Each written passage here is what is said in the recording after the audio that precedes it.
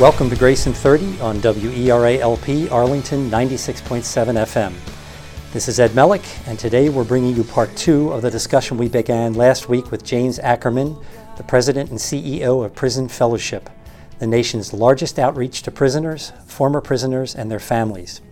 Each month, Prison Fellowship touches the lives of tens of thousands of prisoners to truly transform them, help their families, and improve their odds of success when they are released from prison. Without reviewing all the statistics we read last week, we can safely start by saying that our criminal justice system is broken. We lock up way too many people in awful conditions. We generally don't help them rehabilitate and heal. Instead, our prisons seem to drain the life out of these inmates and train them in new forms of criminal behavior. And the majority of those released commit more crimes and return to prison.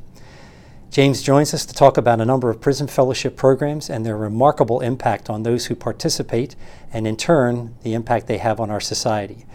James, welcome back to Grace in 30. Yes, it's nice to see you again. We spent quite a bit of time before talking sort of about the background, the origins of prison fellowship and how it's grown to touch. I was kind of shocked, 449 prisons. Mm-hmm. 1,233 angel programs, which work with the children of prisoners.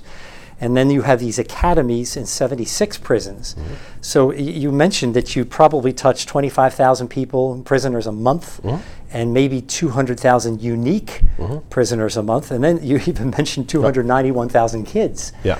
So you're really getting deeply into the prison system and for to do a lot of good, to really accomplish a lot of good. Right. So thank you for that, and I commend you for that. Of course. We talked also sort of about some of the statistics behind the success in the programs, and that they've been shown really in terms of data science to be effective, and so more and more people are taking note. So we really focused back then on work with the prisoners and helping them to make profound life changes, and then when they get out to succeed and then reduce the likelihood of them returning. Now what I wanted to do is talk a bit about some of these other programs you have. And I think there are 4 major things that are on your website in addition to the work you do with the inmates. And that's the work with the wardens, the ministering to the families and the kids, these programs to help people when they get out to succeed when they get out, not to have the second prison effect. And then the advocating work you're doing to restore sort of the justice system, to reform it. So pick your favorite that you want to start with. Oh, there. My favorite. That's not fair. Because I know they all sound great, and you're doing a lot of great things. But they are great. But let's start with the families. We've been in prison. We've been serving men and women, talking about serving men and women in prison, taking them through our academy model and all that. Let's go outside the prison to the children of inmates, right?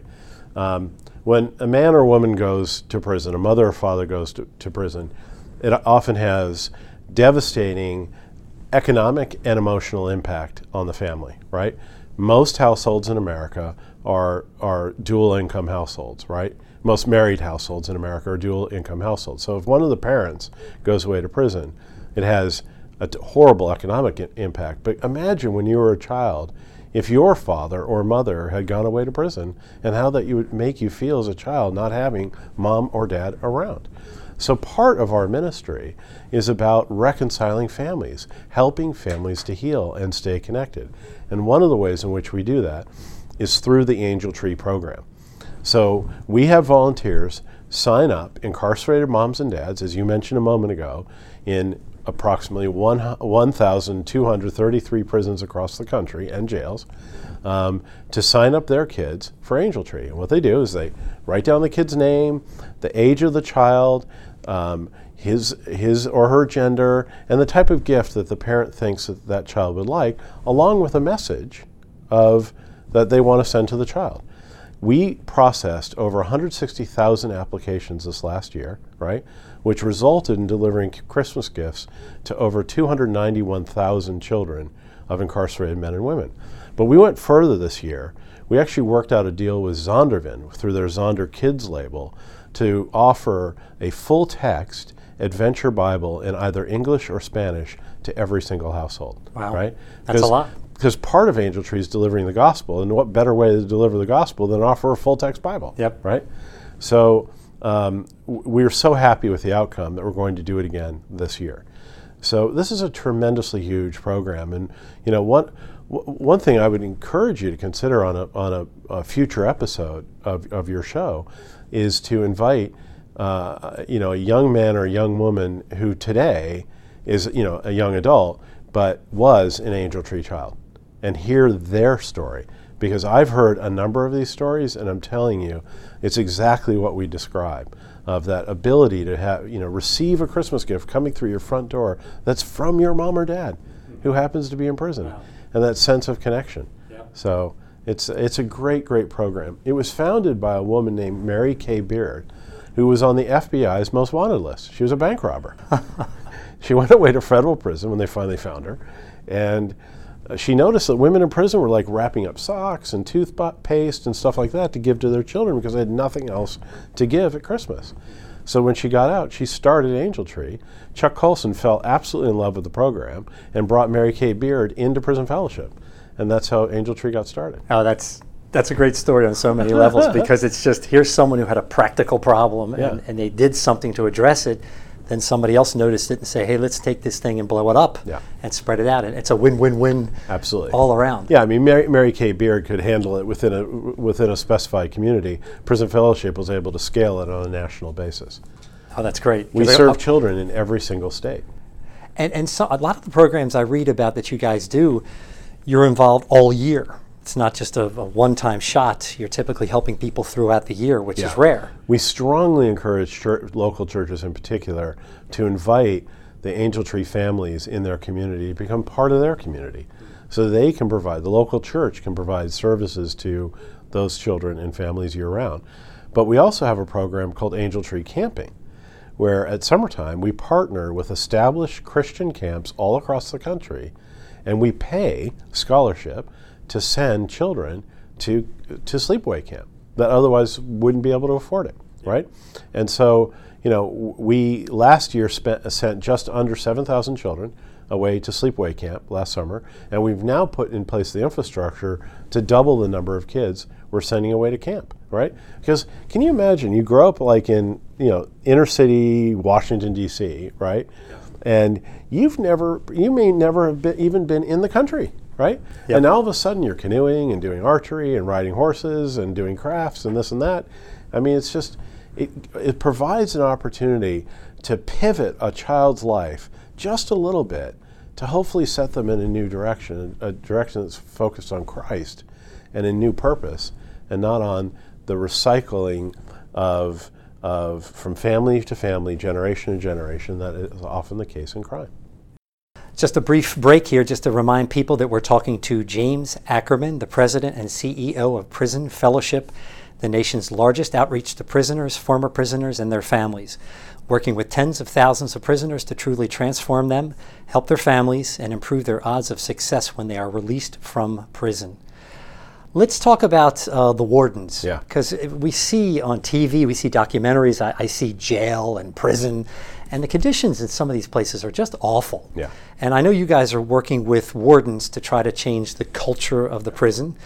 Tell us a little bit about some of those programs that you're involved in or that you've created. So Wardens Exchange is a 9-month-long program with 3 2-day in-residencies where we take wardens from across the country to study case studies of what has worked and not worked in their prisons, right?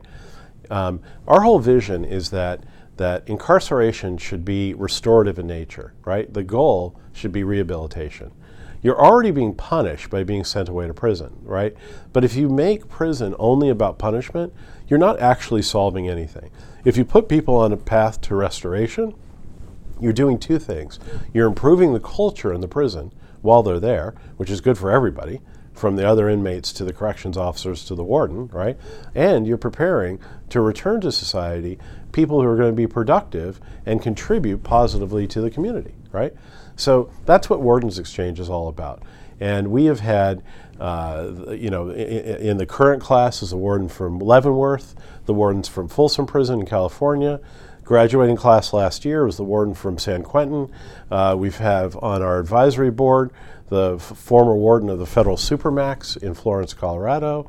We have Burl Cain, the famous warden from Angola. So we have, it's a tremendously big program. It's a big idea. In a sense, I liken it to sort of burning the candle from both sides, right? On one side, we're serving the inmates and equipping them to live successfully in and out of prison. And on the other side, we're working with the wardens to see how they can create a more restorative environment that achieves exactly the same thing. Do you have an example of something that changed because of that? Some warden learned things and he went back into the prison and helped in some way, and it could be anything. I mean, I read about the conditions, the bad water, polluted water in the prisons and flooding, the vermin and the insects and things like that. Are there things that have come out of this cross program that where people went back into prisons and they were able to affect change that really helped the inmates?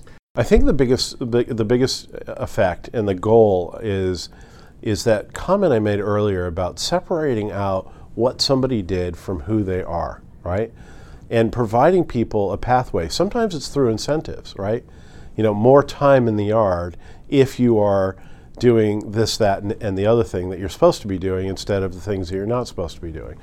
Creating opportunities for people to stand up and show that they can be productive citizens, right? Yeah. But it's an attitude, right? So Bob Hood, who was until he retired, the warden for the Federal Supermax in Florence, Colorado, where the Unabomber is, where the first World Trade Center bomber is, some of the leaders of some of the biggest gangs ever are incarcerated. I mean, these are people who've done the worst of the worst of the worst. He used to go around and meet with every single one of the inmates who would talk to him every month, just to treat them with basic human dignity and respect. Well, that alone began to change the culture of the whole place, right? The worst criminals in the country, and the warden is going to visit with them. Hey, how you doing? Yeah. So it's a relationship. Yeah. Right? Just building relationships. And he doesn't reveal what conversation he had with whom or whatever. He's very confidential in that way. But I love that sense. So if you're the warden of a prison that's a state medium security prison, you're like, wow, if the warden of the prison that is the Alcatraz of the Rockies, right, can treat his inmates with basic dignity and respect, well, why can't I? Yep. And if I can do it, why can't my staff? And if my staff is doing it, aren't we creating a better culture for everybody? Yep. Burl Cain, who's a very colorful guy and was the warden of Angola for 28 years, I once asked him, what makes good prison culture? He said, oh, that's easy. He said, good food, good medicine, good plan, and good praying. His whole philosophy of a good, positive prison culture. But think about it. Yeah, it's true. Feed them good food. Yeah. They're going to be happy. Yeah. Take care of their medical needs. Yep. That's going to make them happy. Give them an opportunity to play and, be men and athletic and all that. That's great. And you give them opportunities for them to exercise their religious freedom. That's awesome too. Yeah. What's treating people with dignity? Right. It's interesting. It's related to something a friend of mine said once. He said you can scare people into behaving right, and that can be effective to a degree, but you see what happened when Russia left the Eastern Bloc countries and civil wars broke out. People can do good things because they're going to get a reward, but the most important motivator is love. If you develop a relationship with someone and you start to love that person, you don't want to hurt them, you want to do the best for them and make them proud.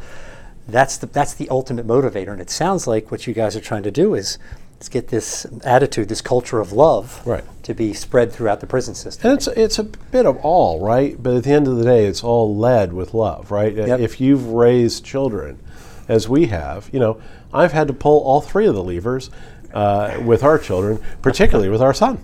And so, there has to be sometimes the threat of there's going to be a consequence for this, right? And so, it's, but at the end of the day, it's that phrase that we both have mentioned, just treating people with basic human dignity and respect, treating people like they are people. I heard a pastor once talk about his son did something where he lied and he went to go somewhere partying instead of saying he was going to be over someone's home, and it led to a lot of angst. And when the boy came home that night, they didn't say anything to him. And then the next morning, they still didn't say anything, but the father, who was a pastor, went into his bedroom and just looked at him, and the son knew he knew. And instead of yelling at him or punishing him, he just simply said, when you do what you did, you head closer towards darkness instead of towards the light, and I love you, I don't want to see you go there. Right. And he simply turned and left the room. Right. He said his son the next morning was up at 5 a.m. waiting to meet with him, and completely repentant heart, knew he had hurt his dad badly, And it was just a whole different way of treating things, which Right. which is cool. Well, the other thing that that father did is he met his son on his turf.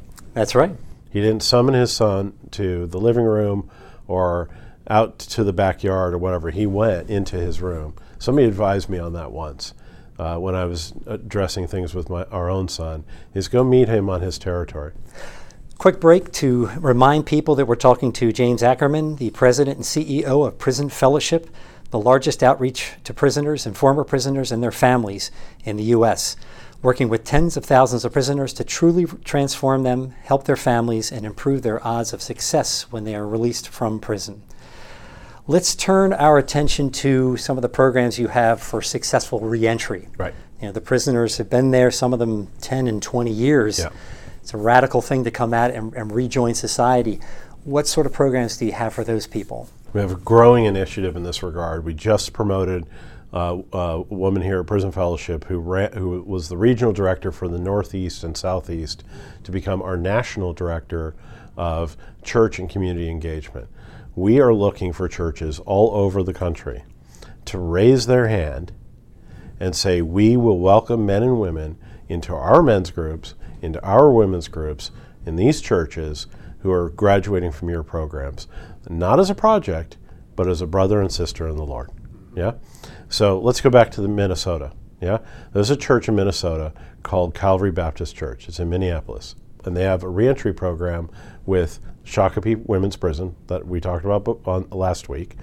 And they literally, 40 people in this church meet every week with these women to mentor them, to shepherd them along, figure out how they're doing, counsel them, and all of these things. It's a really, really beautiful thing. Again, the value of having a mentor is huge. I mentioned William before, who I've been in a mentoring relationship with. When William and I were still meeting in prison, I said to William, can I give you some advice? When you get out of here, go back to that church in which your mother raised you and join the men's group. Don't go back to the neighborhood that you used to go palling around in with your fellow drug dealers. Yep. Go back to the church your mother raised you in. And he did. He took my advice. And today, he may not make church every Sunday, but he doesn't miss that Wednesday night men's group for anything. Yep. Yeah, I've heard that. I mean, the small group or a men's group or something like that has a much more profound effect, as long as you're engaged in the Word. Of course. Every day. Having that close relationship and people you develop bonds with, that means the world. But it's, think about, the men's group at your church, right? Those are the guys who know that this man over here who owns a construction company is opening to hiring ex-offenders. Yep. Or that guy that runs the ice cream shop, or, whatever. And so, just that ability to help you get integrated into the fabric of the community, but also keep you accountable, right? The balance of the two is easily accomplished through a healthy men's group. Yep. It also brings the church alive. Yeah, it really does. Alive. Yep. Because you're really ministering in a very real way, and you know it, Yeah, it's interesting that you're agreeing with the concept that Byron Johnson, who wrote, Right. More God, Less Crime, Right. he talked about the key of having a mentor, both in prison and afterwards, to success for these people. It's so utterly important. It's essential, yeah. So how far are you along with those programs? Have you talked to 10 churches, 50 churches? We have churches all over the country that we have strong relationships with who receive men and women into their communities, but we don't have enough of them, and that's why this is a major initiative for us to go out. We know the communities to which people are going to be returning, particularly people that are graduating from our academies, right? And we just want the churches to raise their hands and say, we're prepared to do it. Some aren't going to raise their hand, and some are, right? And the reality is that, more often than not, it's going to be churches that are in the urban environments that we're focusing on than it is the big wealthy church in the mega church in the suburban community. And isn't proximity important? I mean, it's near the important. prisons, so you can go to the prisons, build relationships with people while they're there. But even that isn't always practical, right? The time it takes, right, to go into a prison and meet somebody and mentor them and then get back home and all of that is not something everybody can do, right? I started my mentoring with William, in prison and then continued out of prison, but not everybody can do that. Yep. But if I know that this person's going to be leaving our program in Houston, yeah, and returning to Dallas, Texas, and I know that that person lives near downtown Dallas and that this particular church in downtown Dallas, Texas is prepared to receive people, I can at least begin to prepare them to receive this person. It's like a data project. You're creating a database of these churches that are willing to help. Absolutely. You talk to a person, you screen them and say, hey, if you're heading to this area, here's a church. Yeah, and I use Texas as my example because our big academy in Texas, which has 150 men in the program at any given time, right, it allows inmates to apply from all over the state, right? And then they review the applications, see who's likely to be considered for parole or whose sentence is going to be ending soon, and they allow us to then, call our candidates from that group. But we have people coming from all corners of Texas to come to our program, which is just outside of Houston. I want to jump ahead and talk about a call to action now, because I want to make sure we have enough time for that, and then we can return to my final question about the restoring the justice system. Do you have a call to action? You issued one in the last program. If you'd like to do the same thing again, that's fine. Yeah. But what would you like to challenge our listeners to step out and do regarding our prison population and helping to sort of change this system? Yeah. In light of this conversation, my call to action is to consider being one of those churches that will receive men and women coming out of prison, whether it's in the federal system or the state system, who are returning to your communities. And the reason why I want you to raise your hand and say we're willing to do that is anybody can walk through the front doors of any church in the country. And isn't it better off to know who's coming into your community and to be able to come around them and support them as they come out of prison? And again, you can go to the Prison Fellowship website at prisonfellowship.org, go to our volunteer section, and actually become a reentry church, a reentry volunteer, if you will. You can also become an advocacy volunteer at prisonfellowship.org. And then, as I mentioned last week, we don't take $1 from government. We are fully supported by individual donations and that of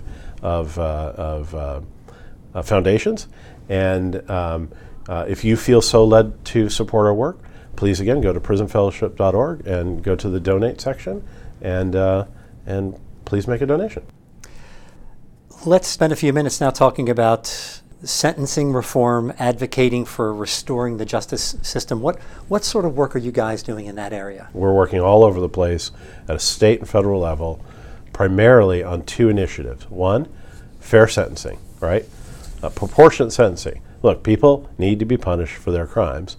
So let's make sure we get the sentencing, the proportionate sentencing correct. And then second is reentry, is breaking down what we call the second prison, which is if people have served their debt to society, give them an opportunity to get a job, to vote, to live successfully, right? Don't make it impossible for them to live successfully, which only contributes to an increase in recidivism. Have you heard of My Brother's Keeper? Yes. Okay. Yeah, this is the former president's initiative. That's right. Yeah. Michael Smith. Yeah, and our head of advocacy and public policy is Craig DeRoche, who is the former Speaker of the House of the state of Michigan. So we have a really, really solid team. The advocacy team's like almost all lawyers. Okay. That could be good and bad. I stay away from that corner of the building. They scare me. One of the things I heard him speak, and one of the things he said is the first thing that happens is that you come out of prison and you get an application for a job and it says, have you ever been arrested for anything? Right. Do you have any felony convictions? Yeah. And 99.9 times out of 100, that knocks you out of getting a job. Of course. So one of the things they're trying to do is advocate that you remove that question perhaps. Right. Or if the question is there, that somehow it doesn't have the response that it typically has. Yeah. Are you doing work on things like that? We are, absolutely. It's fascinating. I mean, we've been working on the Sentencing Reform Act for nonviolent drug offenses at the federal level for a couple of years now, if not more. It almost made it through the House before the change in president, and then it didn't. So everyone's trying to resurrect it again and get it going. But yeah, we work on all of these initiatives, and ban the box, as this particular one that you are referring to, is just that, which is save that question for later, right? Just let's not let's not count people out because they have a conviction in their past. Let's first give them a chance to give you as an employer a chance to decide whether this person actually seems qualified, and then if you have the conversation about why did you go to prison, then the discussion becomes more: is the problem that led to you going to prison going to become my problem, or have you addressed that? We're out of time. Oh, again. Which is I'll amazing. see you next Wednesday. Yeah, really. We could just stay here and talk all afternoon if you'd like to. First of all, thank you for your time and letting me come in here and talk to you. Thank you and bless you for Prison Fellowship. What an amazing, amazing ministry. Really appreciate what you're doing. And we got to figure out some way that I can get involved. If listeners want to find out more about Prison Fellowship, please check them out on the web at prisonfellowship.org. We'll also be posting information on our Facebook and Twitter pages. A replay of the show can be found at thegrayson30.com and WERA.FM websites 24 hours after airing tonight. The show will also re-air on WERA LP this Sunday at 8:30 a.m. This is Ed signing off from Grayson 30 on WERA LP Arlington 96.7 FM. Have a great night and be sure to tune into Grace.